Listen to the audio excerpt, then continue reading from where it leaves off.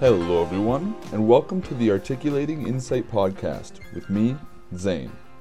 The Articulating Insight Podcast is going to be an art podcast focusing primarily on film and music, and I will have guests from around the internet that I feel would have interesting perspectives on these things. So this first episode I'm just doing on my own so I can lay out my principles and biases so you have a better idea where I'm coming from in later episodes and also my goals with this podcast in the first place. So, on this podcast, my goal is to talk about the foundational principles of art in a way that I feel hasn't been talked about very much in the current circles with media criticism.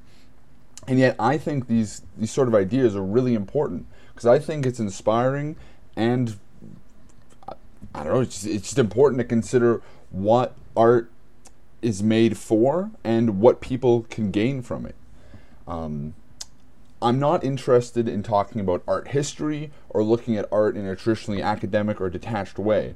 I want to bring art conversation to more universal, grounded terms that are based in basic logic, so that we can move away from the preconceptions that have kind of developed in the artistic community to, I hope, open up the art conversation to more accessible but also more meaningful terms. So in this way, I guess I'll just start off with what I kind of define art as, although it's like I guess it's kind of unconventional. Like if you were to look in a dictionary, this isn't what it says, but this is what I've kind of internalized art as its function for people. So I think that art is the preservation of insight, which, you know, is the title of the podcast, Articulating Insight. That's what art is, the articulation of insights that people have. So in that way, what I mean by that is that it's like old parables that you were passed down from generations. Well, not you specifically, but, you know, anyone. Like, if your parents or grandparents tell you a story from their life, usually it's because they have a kind of idea with this story, like an insight, that they want to give to you so you don't have to go through those same experiences to get the rewards of that insight. So, like in that way, art is like the forever preservation of that. So now, instead of just telling it to one person, you now have this document that can be accessed or potentially forever. And in that way, now those insights can be accessed to like an infinite amount of people, technically. And you have now kind of extended yourself beyond the amount of time you're on this earth. And now these sensibilities and like insights you've preserved can be accessed by everyone. So in this way you can kind of gauge the effectiveness of a work of art by evaluating the value and constructiveness for you or whatever of the insights that are being preserved in the work are, and also figure out how effective the work is at articulating these insights.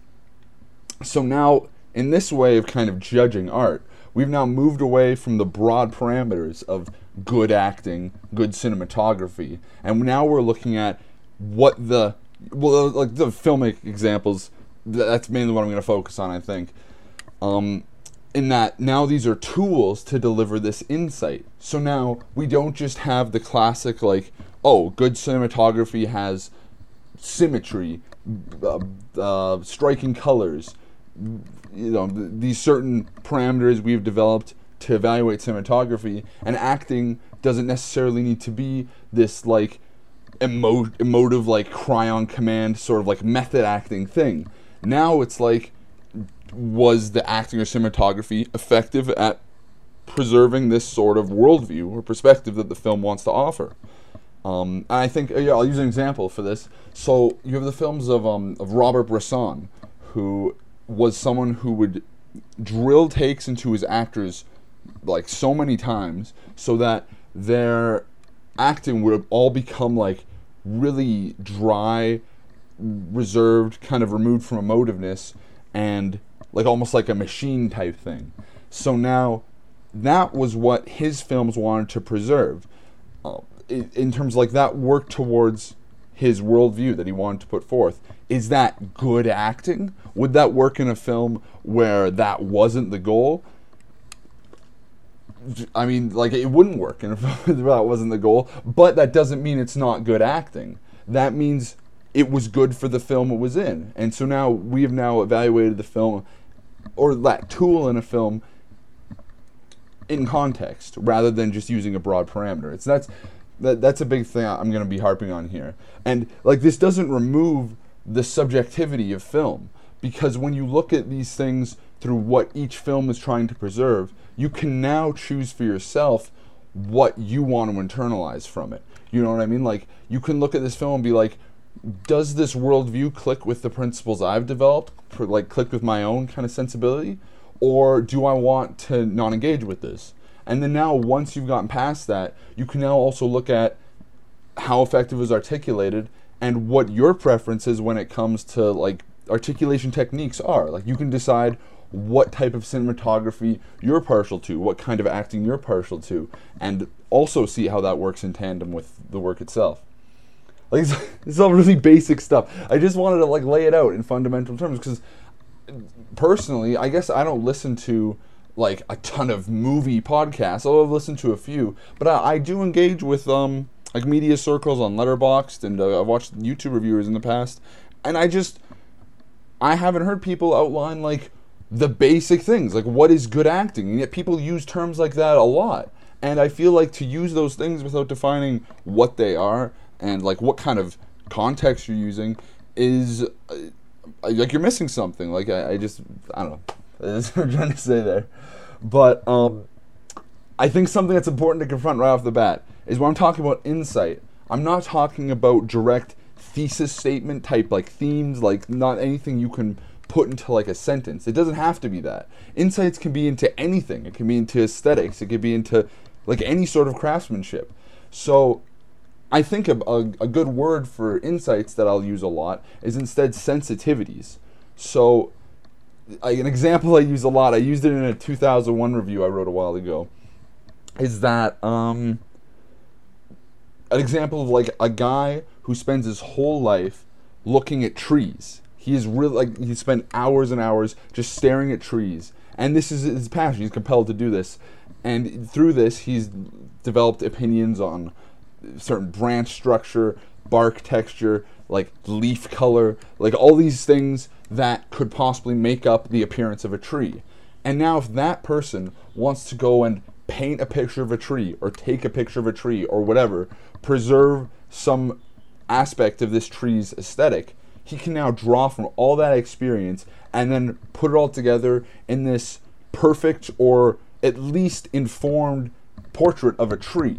And so now everyone else can now think, oh, look at this tree. Like, if I spend time with this work, it'll almost be similar. Like, you won't be as nuanced, obviously, but you've now reaped the rewards of what this guy has spent these hours trying to do, which is study study trees.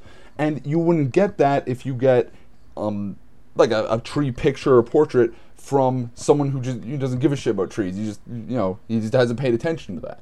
And so I think that's what I mean by sensitivity. So that can be to anything. You can spend a lot of your life being astute to human relationships, being, like, noticing the complexes people have, the tendencies people have when, say, arguing or discussing all that, and then channel that into your work, and now people could be like, oh, now I kind of notice those things in people too, and they didn't have to spend all those hours looking into it. So that's what I mean by sensitivities. And I also want to state this does not exclude escapism, that your sensitivities to these, like, to certain machinations, or I guess genres, or like iconographies and certain things, can be channeled into a work to make it effective for people. In the same way, like, a guy who's good at building roller coasters can build a really good roller coaster. I think a type of filmmaking example would be someone like Quentin Tarantino, who spent a lot of time engaging with pulp media, B-movies, old random rockabilly and all that, and can now channel that into something that's cool and approachable, and makes these things cool to people who aren't as geeky and don't give a shit about spending all the time to get into those things. So yeah, in that way, like, it's kind of all under the umbrella of what an artist is supposed to do. And I think an artist is supposed to like transfer these insights that they've developed, like, hopefully. And yeah, like, and then we can just evaluate works based off what we get from those insights and whether they're valuable to us, and also how effective the work is at it. So I think the kind of flip side of this is that I don't want people to feel the need to praise works that they feel are accepted as big and important, like in quotes. I think a good example of this is that more people would be willing to go out on a limb to praise something like Hereditary instead of something like Speed Racer, because Hereditary feels dark, serious, and like cooler and more important than a film like Speed Racer, which is campier, sillier, and feels like what people would call like a children's film and would kind of want to distance themselves from, because you would think kids are of lesser intelligence. But however, for me, I would argue Speed Racer is a more rewarding work, or at least it was for me, because I think its central themes of artistic passion, like, I find that inspiring and an important thing for art. And I think its willingness to embrace the campiness in its aesthetic, which is the same thing that turns people away, is in a way courageous, because it's not embarrassed of these things, and it's willing to just go all out with its silly, candy-colored aesthetic, and just not give a shit about whether or not it's cool. And like, I don't want like this to flip around and be like, oh, depressing films can't be good, because they absolutely can. There's a great deal of depressing or films with kind of negative perspectives that are absolutely essential films. But I just want people to be conscious of the fact that don't just feel the need to be like, oh, I have to rate XYZ type film higher because this is what a good film is, in quotes. So this is like, yeah, just look at what the film is offering you. Like, think about, like, what did I gain from this movie, and were the feelings and insights it gave to me conducive to my personality, or however you feel, or conducive to your perspective or sensibility. A lot of ways to phrase it, but like what I'm saying there is that you don't have to like.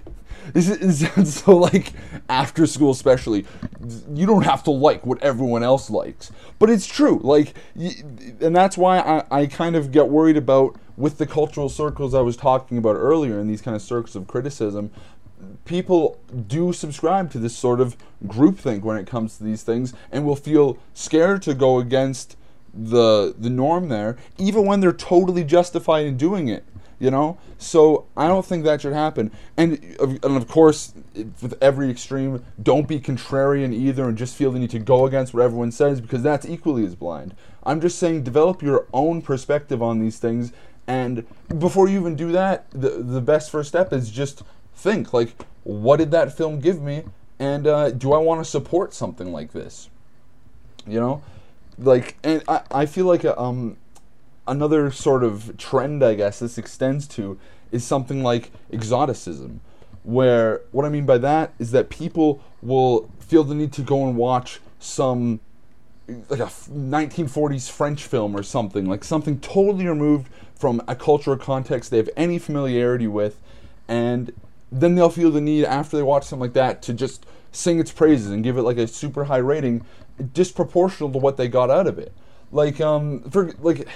I think, to me, a film that really started off these ideas of mine, even though I haven't seen it, just people's responses to it, is something like Satan Tango, where they'll watch like this 9-hour fucking Hungarian film, and they'll be like, that's the best film I've ever seen in my life, it's so good. And then I've talked to them, like, what did you get out of it? It's like, the colors were pretty, and I don't know, like they say it's sad or whatever, like, I don't fucking know. But, like, the thing is that, and not even that example, like, I'm sure there are people totally justifying living Satan Tango, it's probably a great film, I just haven't familiarized myself with Béla Tarr, well, whatever. But again, I'm just using an example of, like, so if all you got out of this random fucking foreign movie that you kind of, that you felt compelled to watch is that it was pretty and mysterious, that's not a great deal of insight you've gained from that movie. So why should you feel compelled to call that one of your favorites when I'm sure there's a great deal of other movies that have done more for you because you're more familiar with them?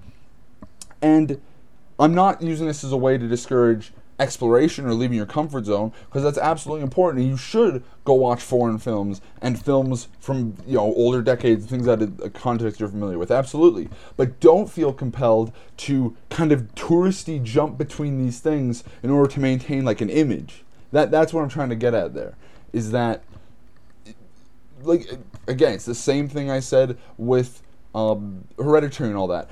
Just think, like, what did the film give you? And I think if you do that, you'll already be a step ahead of a lot of the people who feel these need to queue up these images. This is so God, I'm getting lectury. I don't mean to be lectury. Because it's like the first episode of the podcast. I gotta lay out my ideas, what I think about these things, and I want to think about what this can mean to other people. Because if I just be like, oh, my favorite movie is this, that, and the other thing, and I like Pretty Lights, like what? Like it doesn't say anything to you guys, the audience, the peons that I speak to. No, it's. I'm just trying to explain my perspective in a way that I think would be valuable for other people. So I'm really sorry if this comes off lectury. I don't mean to do that. I don't mean to tell you what you can and can't like, obviously. And in fact, I'm trying the opposite. I'm telling you, don't listen to what everyone else says. Don't listen to anyone but your own brain, obviously. But okay, you know what? The fact that I just said that, here's an important thing to take into account. Don't be afraid of other people's influence either. Sometimes there are other people that do have more nuanced perspective on things, like me. Obviously why you're listening to the podcast, because I'm the smart guy. That's not what I mean. I'm saying, like, throughout my life, I've had tons of people I would consider idols. Like, I would say at different parts of my life, I've looked up to different artsier people. But through listening to these people, seeing what they like listening to their perspectives on things, trying to suss out their principles. He said sus. Trying to figure out their principles. That's been really valuable for me, because I've now gained these extra perspectives on these things and figured out what I want to internalize from it, which ties into what I said you should do with art. Figure out what the film is preserving and what you want to get from it, Yeah, so don't be afraid of like thinking this guy is really cool. Me, obviously, this guy Zane the Dude Man is really cool. I'm gonna listen to everything he says, and don't be afraid to do that and go buy the merch. Funny joke, but no, don't be afraid to look up to people and see what you want to take from them, because you can develop a totally independent, cool sensibility on your own, and people have, but it does help to hear from like-minded people and get some tips and shortcuts along the way. Yeah, here's something I've been kind of talking about a lot recently, making this podcast.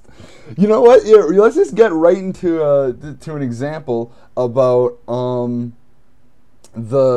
with this podcast specifically. So I recorded the first episode of this podcast a few days ago, and it did a take where, so I'm trying really hard to stay like clean, articulate, professional, because a few days ago I recorded the first episode of this podcast, and it was just like, it was all right. Like, I talked about the same ideas. In fact, to do this podcast, I listened to that first episode, I wrote down the ideas I said, and then I kind of used them again and also expanded upon them. But I didn't plan it in advance. And I thought it's a fucking podcast, like a Let's Play, which, like, I've done Let's Plays before, and you just go, Mario jump, yes! Like, that kind of shit. Man, that fucking peaked the mic. I don't know what that was. But, like, you don't need to plan a lot. And then I tried this podcast thing, and I'm coming in like, the art, the principles. Actually, it wasn't even like slow. It was like me just firing off. I'm probably going a little fast now, but whatever. I want to be done with this first episode. I want to fucking talk to people. I was just firing off not even cogent, tons of pauses, ahs, like, and so then this is where the actual message of it, the story gets out. I sent it to people, and this is kind of a back and forth on both sides. They said, they were just like, right off the bat, they were just like, you should re-record it. You should do this again because you're not speaking good. But that frustrated me because actually something I talked about in that first episode twice was I didn't want to script it because if I did, I wouldn't have been able to do it. And that's true. If I had went about scripting that first episode without just doing it first, I don't think for me it would have worked. And I like, if you're listening for advice for your own podcast, God forbid, God forbid, do it if you feel you can. But for me, I knew if I had sat down and started writing stuff out, it would have been really jumbled and wouldn't have fit with what the flow of just talking is. Because I've never just went off on by myself talking about these things before, so I wasn't familiar with that flow. But luckily, doing it that first take, figuring out how the flow works, and now coming back to do this one, although this one isn't a lot more cogent, but it's better. It's better. This still isn't like peak professionalism, given the fact that I fucking gave out on what I'd written down about I don't know, less than 20 minutes in. Was that I didn't have to adjust to that feedback. However, I think there is an important thing where it can be discouraging at first to just receive, do it again. And I do feel like some responsibility falls on you, the feedback giver, to be specific. That was the thing, because when I woke up and read those things about the podcast, I just felt like shit and I didn't know what to do, because I was already still in that mindset of I can't write it down, because I didn't know that listening to it back would help open that up. So if they had been like, I'm not trying to accuse my friends for helping me but giving me negative feedback. I'm not trying to be like, well, how dare they critique Zane, what the fuck. No, what I mean is that, like, you should really put some thought into what you say to independent, well, not even independent, to any sort of creator. Because if they had listened to the whole podcast, confronted my insecurities about it, but said, here, maybe just try re-recording the intro and write down a few things and stuff, which is what one of them did. And it helped a lot. And that's how I got here. That's how I started doing this. If they had just been like that from the get-go, I think that's important. So I'm just saying, you should, I don't mean to be all like touchy, like, oh, you gotta be sensitive, but I think you should put in an extra amount of thought when you're giving feedback directly to creators or in a space that is visible to creators. Like, I see on Letterboxd, like, I see, people upload their little independent short films, and they just get, like, bad, didn't like half star, like garbage, dog shit, or some stupid joke back. And, like, sure, like, people can joke whatever they want, it's funny, whatever, but I just think from both the creator and the feedback giver perspective, it's so much more of a rewarding relationship if you take, like, the 5 minutes of conscious thought to go in there and be like, hey, I didn't like XYZ, and yeah, this is why. Like, just explain a bit of your take, and try not to, and that's what I'm saying, like, my friends did that. They said what they didn't like, but I feel like if you can go and give something specific, it could be way more helpful. And yeah, but regardless, any sort of feedback is helpful. I'm so glad my friends didn't just humor me, say, oh, it's good, and bye, or just say nothing. But of course, they're not obligated to fucking say anything. I'm just saying the gradient of what helps me out is that giving any feedback at all is better than nothing, obviously. And then giving really specific feedback is like you're basically a part of creating the thing. Because I credit the friends who, I'll even say their names. They're going to shout out on the first episode of the Articulating Insight podcast. Their lives will be fucking clear sailing from here on out. But Steven and Laura, my good friends, they gave me feedback. And basically through that, they helped create this thing. And, I might end up bringing up later in the podcast, who knows, something that I do think a big part of creating art is maintaining a singular sensibility. Because like I said earlier, if you want to preserve insights from your life, your singular perspective on things that you've learned, which I think, like, obviously the best works of art are going to be from people who have really unique and learned sensibilities into things, or insights, sensitivities, all the fucking words I use. When you let other people interfere in that process, that can become a slippery slope because they can muddy those things. Of course, if people share similar insights and stuff, it works out great. But it's hard to determine those things, and a lot of the time you are better off doing it on your own. But this is a podcast. This is a new medium for me, and although I don't want to build myself up, but like I did have sensitivities to these ideas that I wanted to bring out, and what I thought was a unique perspective, which is why I wanted to do this in the first place. And although I'm sure there's other people out there, obviously, whatever, it's etc. But be open to feedback, but don't rely on it, and don't be beholden to what you think everyone else wants too. And that's what I talked about earlier. In the same way, when you're engaging and, like, say, critiquing a work of art, feeling the need to engage in this groupthink and what everyone else characterizes as an important or good work, don't feel the need to make what everyone characterizes as an important or good work. Like, I should fucking talk. I fucking spent all my fucking time making AMVs, and I'm just trying to build myself up or anything, and I think I've fallen into those traps before once I started to really pay attention to the reception to them and kind of culture surrounding them. But, like, I made AMVs because I was compelled to. That I was just like, I want to see this video preserved in the world. Like, I want to see this. I want to... It's like buying something. I want to have this product, but it doesn't exist, so I got to make it. And by being the own target demo for your own product, you're going to know about it better than anybody, because now you don't have to try and guess what whoever your audience is going to like. And yeah. And again, I'm not trying to say, like, so I made the best AMVs ever, and my process was flawless, so listen to me.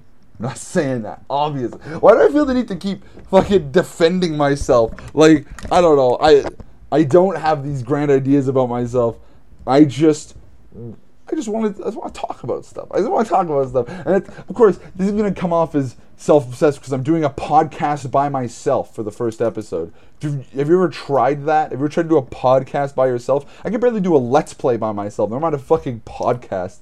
But I'm going to get guests. I got guests on the line. I got guests scheduled. I got guests ready. So you guys better be fucking prepared for some insights to be articulated here. I have no idea how this is going to flow with that. I got some sample questions made up, so yeah, we'll see how it goes. Let's talk more about art. Let's talk more about art. I think the quintessential example of something that I'll bring up a lot as a kind of controversial take of mine, as it were, is 2001: A Space Odyssey, which is a film I don't have any affection for, and probably was an inciting incident to a lot of the ideas I talk about here, where, to me, 2001 doesn't offer me much as a film, and I still think it's fascinating. I think other people could probably get things out of it, but for who I am, I don't get a lot of 2001. And the crazy thing is, like, I look at the lowest rated reviews on Letterboxd, and besides people saying it's boring, I didn't like it, which I obviously don't condone, because you aren't being conscious towards what the film is saying if you're only considering your initial experience watching it. Like, obviously that's not right. But I don't see a lot of people articulating the perspective I held on the movie, which is that I think it paints humanity in these very broad strokes that doesn't speak to me much as an individual, and I think that just has to do with my way of thinking, where I'm not a very politically or broad-minded person, not because I don't think those things are important, but because I find it difficult to think in those registers. I can much better look at someone's circumstances in life and give them suggestions or not even give them suggestions, just have an opinion on how I think they should help themselves or whatever. You know what I mean? Like, I can look at an individual perspective and be like, oh, you can do these things. But if I look at a group of people, a country, and like in 2001's case, all of humanity, I just get lost. Like, I just don't know how to think of these things. So when it comes to 2001, I watched this movie, and all the people are obviously ciphers for these big, broad ideas about humanity. All the cinematography is this really detached, clinical sort of like spacey stuff that doesn't do much for me. And I just find a lot of the filmmaking in it particularly uninspiring for me, just because it's not very... I don't feel like its use of editing is particularly inspiring, especially during the Beyond the Infinite sequence, the big psychedelic sequence at the end. I find that pretty blasé when it comes to quote-unquote psychedelic sequences beyond like the Stargate, which is cool. I just find like the shots of the eye in the desert, like with all the infrared colors, like I just find it comes off a little, just a little half-baked, I don't know. But... okay, don't get mad at me, or don't fucking get mad at me, and then explain your perspective on the movie, because I would love, and that's the thing, that was what frustrated me most. You know what, it wasn't that I read all the half-star reviews and didn't see my take there, because you're like, sure, whatever, I mean, people just don't think in those terms when it comes to 2001, sure. The worst part was that when I was looking at the 5-star reviews, I didn't really see any that talked about what the movie was fucking doing. Most of the 5-star reviews I saw for 2001 were, just saw this in IMAX, best experience of my life. When the fucking also Spec Zarathustra needle drop happens, I coom, and stuff like that. And it was just like this huge circle jerk of people just talk about this movie without talking about what it did for them. Like, beyond the experience. Like, what did they... Like, what was Kubrick even trying to do? Like, I've seen reviews since that are convincing about what it tried to do. It hasn't sold me on the movie for me, but I'm thankful it was thoughtful reviews, but it just kind of got me thinking. It's like, I can't be the only one thinking like this. I can't be the only one who doesn't get anything out of this movie and wasn't just bored by it. Yeah, like, that's what I mean. Like, I just think... when people feel the need to... here's another telling thing about it. When I first saw the movie, I hated it. I was like 12, so I probably wasn't for the most, unbiased of reasons. I hated it. And then I didn't watch it again. And then I remember on my Letterboxd, I was checking my history, and like, I don't know, like 3 or 4 years later, I rated it 4.5 stars. Why did I rate it 4.5 stars? I never liked the movie. I suddenly just like... I kept hearing all this discourse about it. I was like, oh, it's a great movie. I gotta like it. And that's bullshit, because I didn't like the movie. I didn't get anything from it. So that's what I'm trying to say here. It's just this cautionary tale of if you don't get anything out of a movie, you don't have to fucking like it. And of course, I would have been open to like... I revisited 2001 since then, and when I saw it actually in the IMAX screening, I saw it with a friend, and I just walked up. Everyone was like, "Whoa!" at the end, like, probably for their own reasons for liking the movie. And I just turned to my friend, and was like, "I fucking hated that. I hated that." I don't know. I just think that's a funny image. But what was I saying? Just... yeah, be open to having your initial perspective changed on a movie, because there have been tons of movies where at first I'm just like, ooh, I don't know, I don't think I like it, and then I go back to it, I'm just like, oh, like something clicked, I learned something, and I was just more in tune to the movie, and it was fucking awesome. Well, actually, my favorite movie of all time that happened, Vincent Gallo's The Brown Bunny, which is funny because I talk about 2001 as in a movie I don't like, maybe one of the most widely acclaimed films ever, and The Brown Bunny, which was a pretty widely reviled film, at least for a while. But I saw the movie the first time, and I loved Buffalo 66. I had a lot of faith in Vincent Gallo, and then I watched it, and I was just like, what the fuck? Like all the shots were so janky, the pace was so slow, and I didn't understand. Like, it seemed to me like a whiny son of a bitch type movie. I was like, why is Gallo asking us to sympathize with this fucked up dude who just kisses girls and leaves? I don't want to see that. And then I just kept thinking about the movie, and I was like, that was cool. That was cool what he did there. And like, I wasn't sure at the time, but that was cool. That was cool. And then I revisited the movie, and I also listened to his director's commentary on the movie, where he describes exactly his goals with the movie and everything. And I was just like, I'm actually in agreement with everything this movie's doing. And now suddenly my suspicions regarding the weirder parts of the movie I didn't feel them anymore because now they had been refuted by a misunderstanding. I didn't understand the film at first, and I'll admit it. And then once I understood the movie, and I've heard the argument before, it's like, well, if you needed outside things like the director's commentary to understand the movie wasn't good. Well, no, I probably would have gone around to the movie anyway if I'd given it more chances. It just helped. It just helped. And I assure you, I've seen the movie like 13 times. I assure you, it's not just the director's commentary. And even then, if the director's commentary unlocks something for you, and you could watch the film beyond that a great deal of times, then it was just a catalyst or something. The film still is enjoyable to you, but whatever. I don't get hung up on the semantics of like, oh, but I can't like the movie if I liked it this way. Like, who fucking cares? Like, you like the movie now, it's cool. But, I mean, obviously still be conscious about why you like it, whether you just got charismaed into it, you know, like, if you watch the director's commentary, like, ooh, this guy's cool. This guy used a bunch of big words. He must be cool. That's not good. But if the director, like, I think what Gallo does, particularly in the last third of that commentary, talking about probably a lot of my ideas come from that director's commentary because I was so obsessed with it, where he talks about being the curator. He doesn't consider himself an artist, he considers himself a curator of trying to preserve these things he has a sensitivity to and trying to get those forth as clear as possible so other people can access them.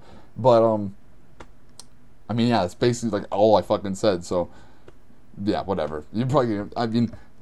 When I talk about my idols, obviously Vincent Gallo is a big one, although it obviously comes to the head of his Instagram account and all these controversial things he's done.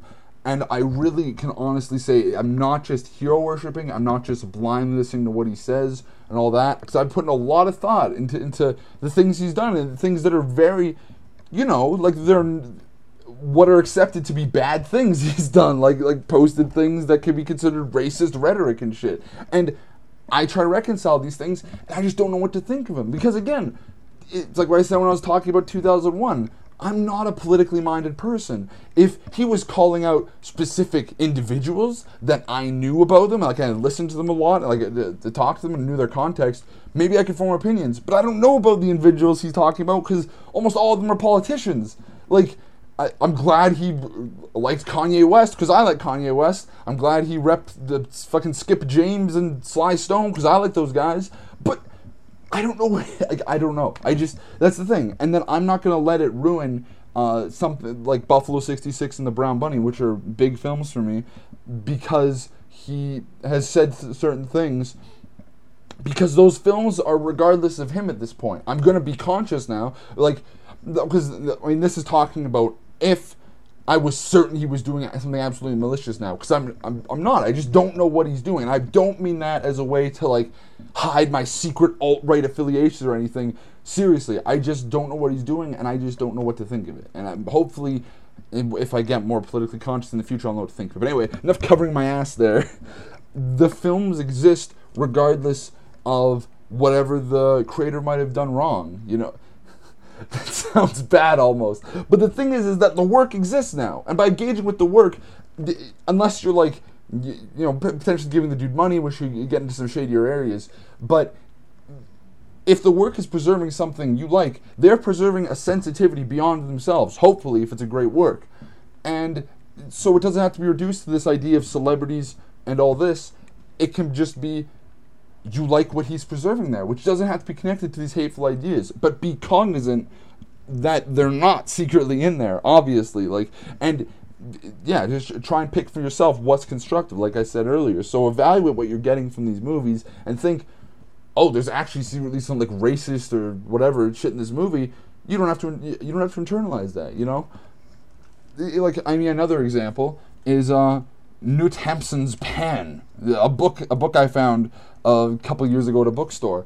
I read it and it's, oh my god, it's so fucking good. It's just, everything in that book, it just resonates with me so directly. Like I said earlier, it's like when I said I'm making AMV, I was like, I have this idea in my head and I want it out in the world, so I make it. Instead, I had this idea in my head and I want it out in the world, and Knut Hamsun made it a fucking 100 years ago.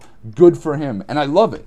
But then I fucking go read after I'm done the books. I didn't read anything about him. I didn't read anything about the books. I just found it in a bookstore, kind of based off some hearsay from a friend to check out the author.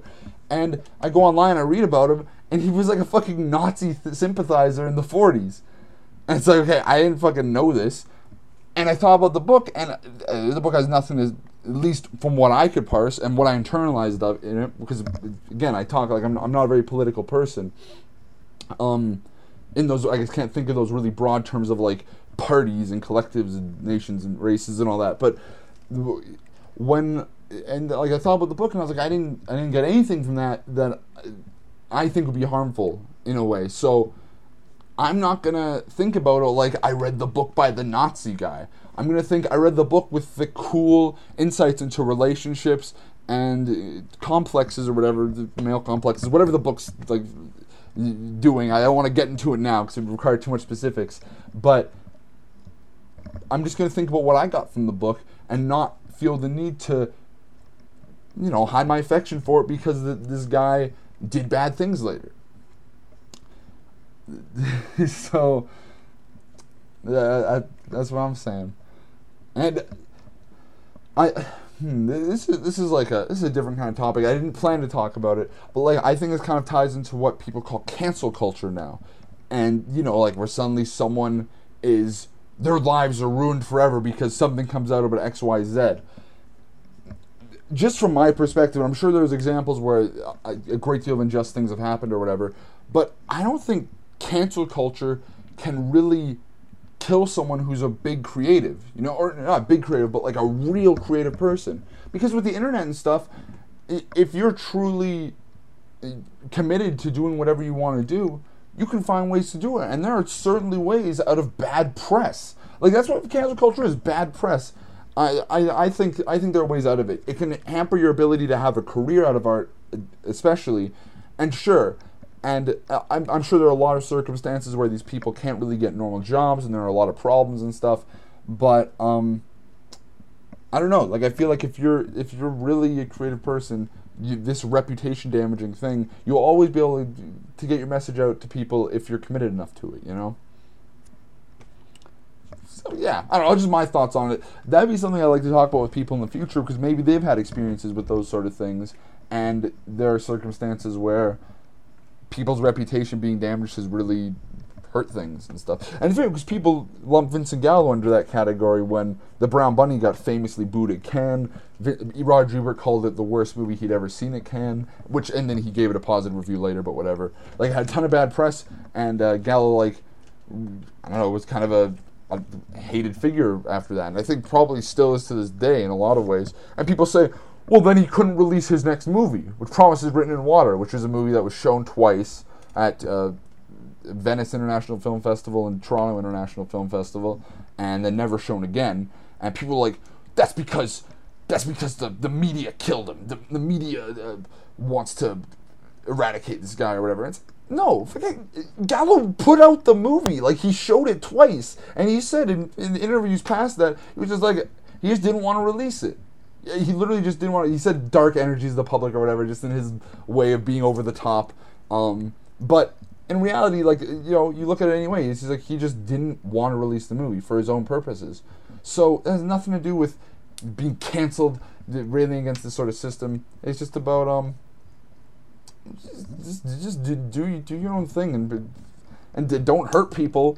Don't be a damaging, destructive person, and then I think things will work out for you. But I mean, I'm sure there's circumstances where that hasn't happened, which I always gotta pull the little back pedal from something just in case, God forbid, someone took something I say out of context, be like, Zane says he hates foreign movies, but yet he likes this foreign movie, and Zane doesn't like foreign movies, but he makes AMVs. Like,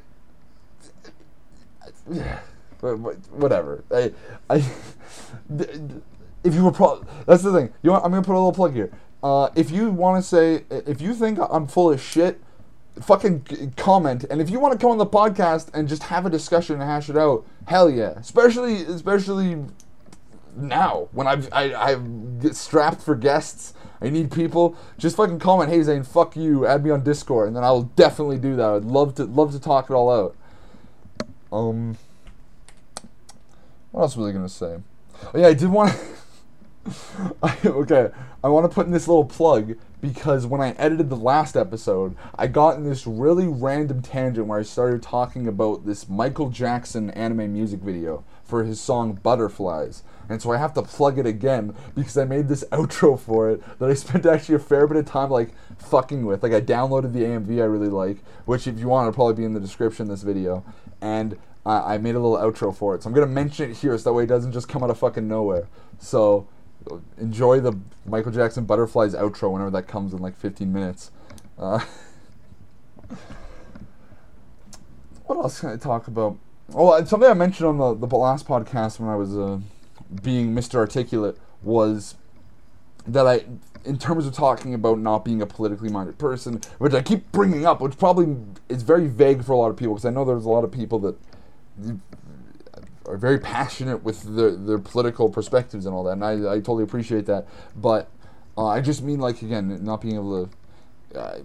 I find it hard to just think beyond the individual, whatever, and not just me, even though that's tough too. Thinking beyond myself, no, it's that like Christopher Nolan movies. Gotta bring up the Christopher Nolan discourse before the episode ends. I'm just saying, like, I have a lot of trouble with his movies. But there's another thing is that if I don't have... I know I don't like Christopher Nolan movies. Or not that I don't like them even. I just know I'm bored by them. Like, when I saw Interstellar in theaters, it was like the longest fucking movie experience of my life. And I don't even think it's that bad of a movie. I think there's cool shit going on in it. Just when I watch his movies, I'm just zonked. I'm just like instantly don't give a shit about anything that's happening. And I don't mean to, I try. It's just the way his dialogue is conducted, a lot of expositional kind of plot dialogue, and yeah, just, I don't know, but the way he articulates himself, it's really hard. So when I saw Tenet in theaters recently, I sat down, I was like, I'm probably going to be bored during this movie. And I sat down, and I thought parts were cool. I like the little backwards parts. I like Robert Pattinson because he's fucking awesome. But like on the movie, I was still fucking bored, and I knew it would happen. And that's the thing, I didn't feel compelled to go rate the movie or go shit on the movie, like rate the movie negatively or shit on the movie, because I knew it wasn't for me. And that's why when my rating system on Letterboxd and Rate Your Music and other places is that I give 1 star or half star, 1 star, and then 4 star and 5 star. So the half star and 1 star are kind of like the movies I can articulate why I have qualms against them, and I really try to understand those movies as something negative from what my sensibility is. And that's something I said his little cute little catchphrase last episode that I want to recycle here, or last episode, the episode that didn't exist, the episode you'll never see because it's stupid. Something I say is that you should understand the things you hate at least as much, at least as much as the things you love.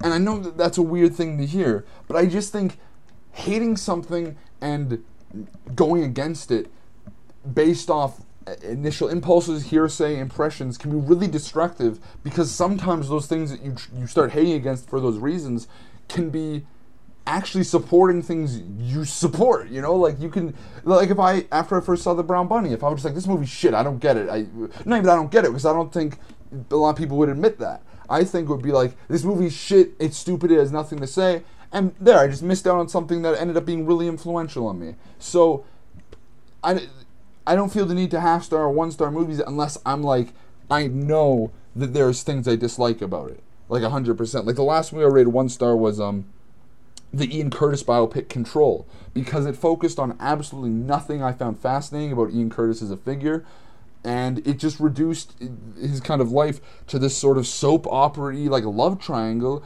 that every character is one-dimensional, and it just felt really gross. I don't know who it was for, because it didn't have a passionate portrait of his artistry or music, and it didn't have... It failed as a soap opera even for me. Like, I thought the romance in it and the kind of drama was incredibly contrived, so I don't know what people got out of that movie. So that's something, I put a lot of thought into what that movie was, and I realized it gave me absolutely nothing, and in fact did negative things to things I love, where, like, I really love Ian Curtis and Joy Division's music, and his whole insights he preserved through his artistry, and this film had kind of besmirched that for me.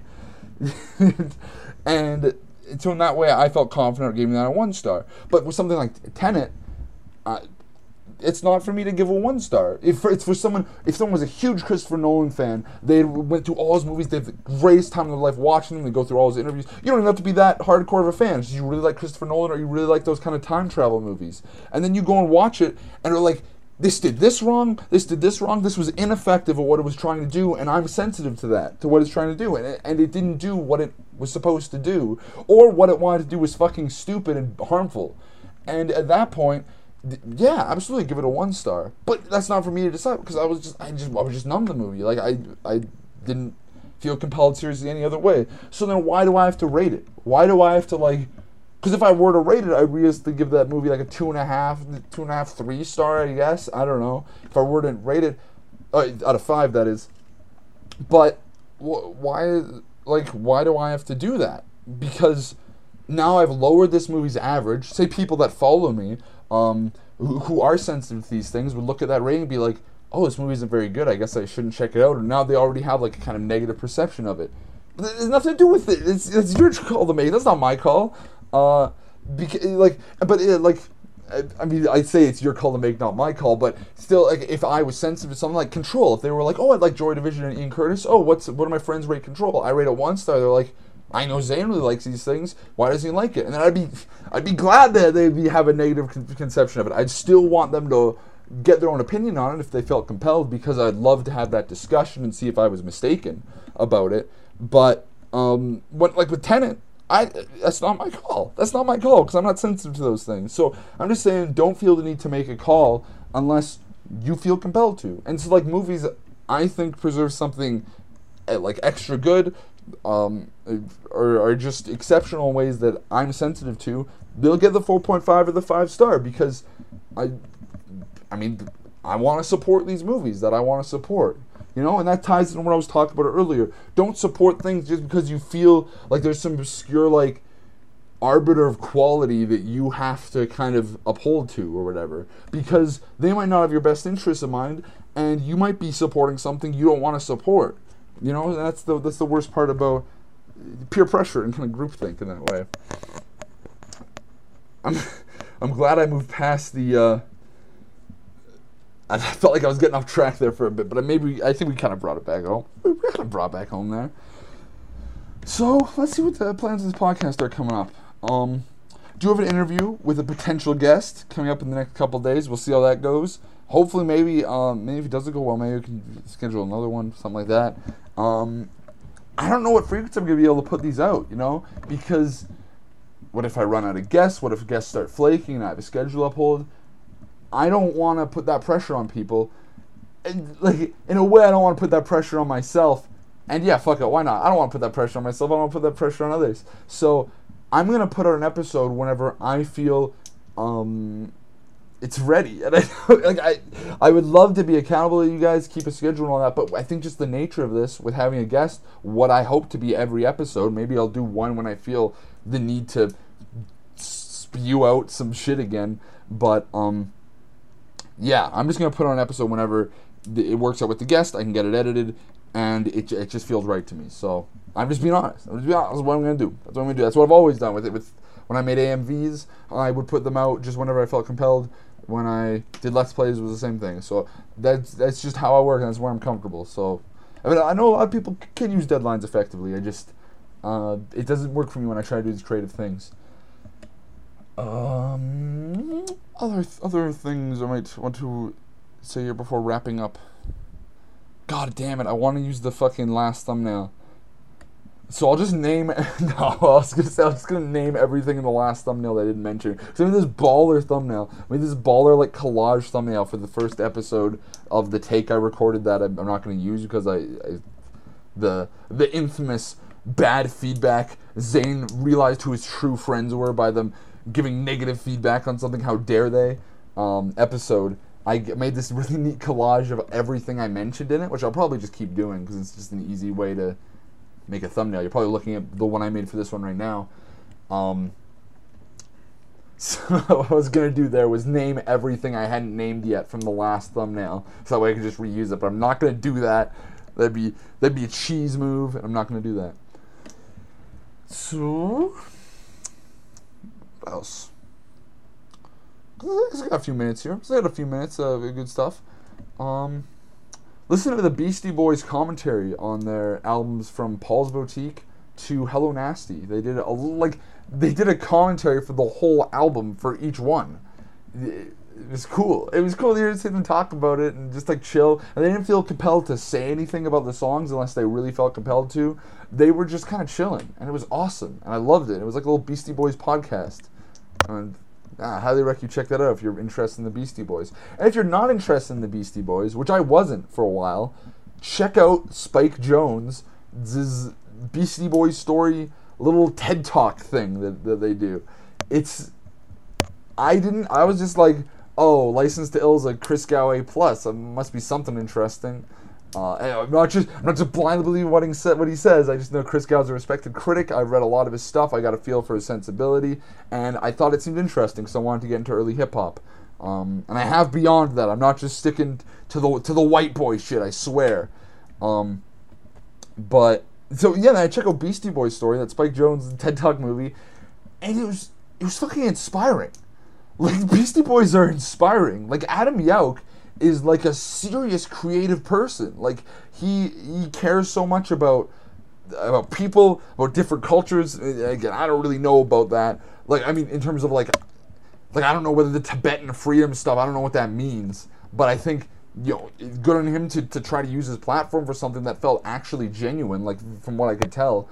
And yeah, it's just his willingness to just do crazy shit. I mean, he painted the whole fucking Shadrach video.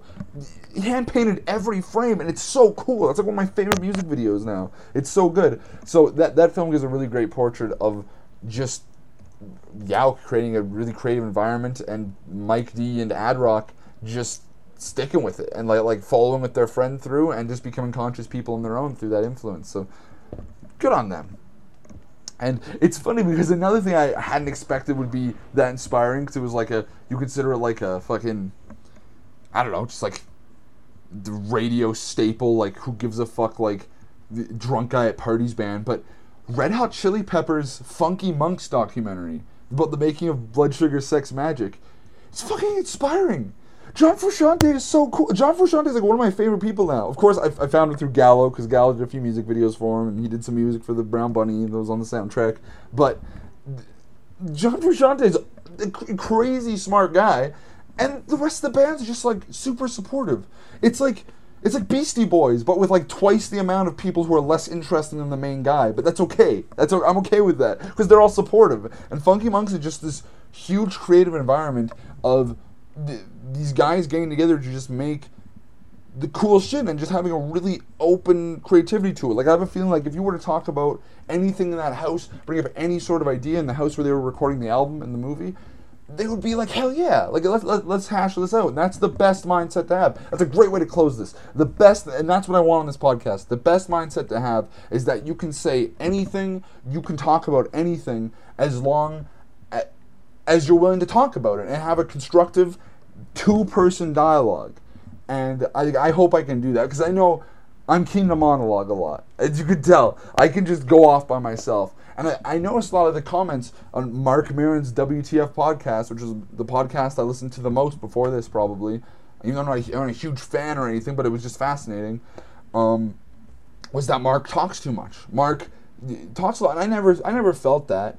I always thought he was just trying to give his own perspective and have a conversation rather than an interview. And that's what I'm going to be aiming towards too. So if you guys keep saying, Zane, shut the fuck up, let the other person talk, I'm sorry. And I hope I don't get out of hand with that. But I do want to preface that with, I do want to have a conversation.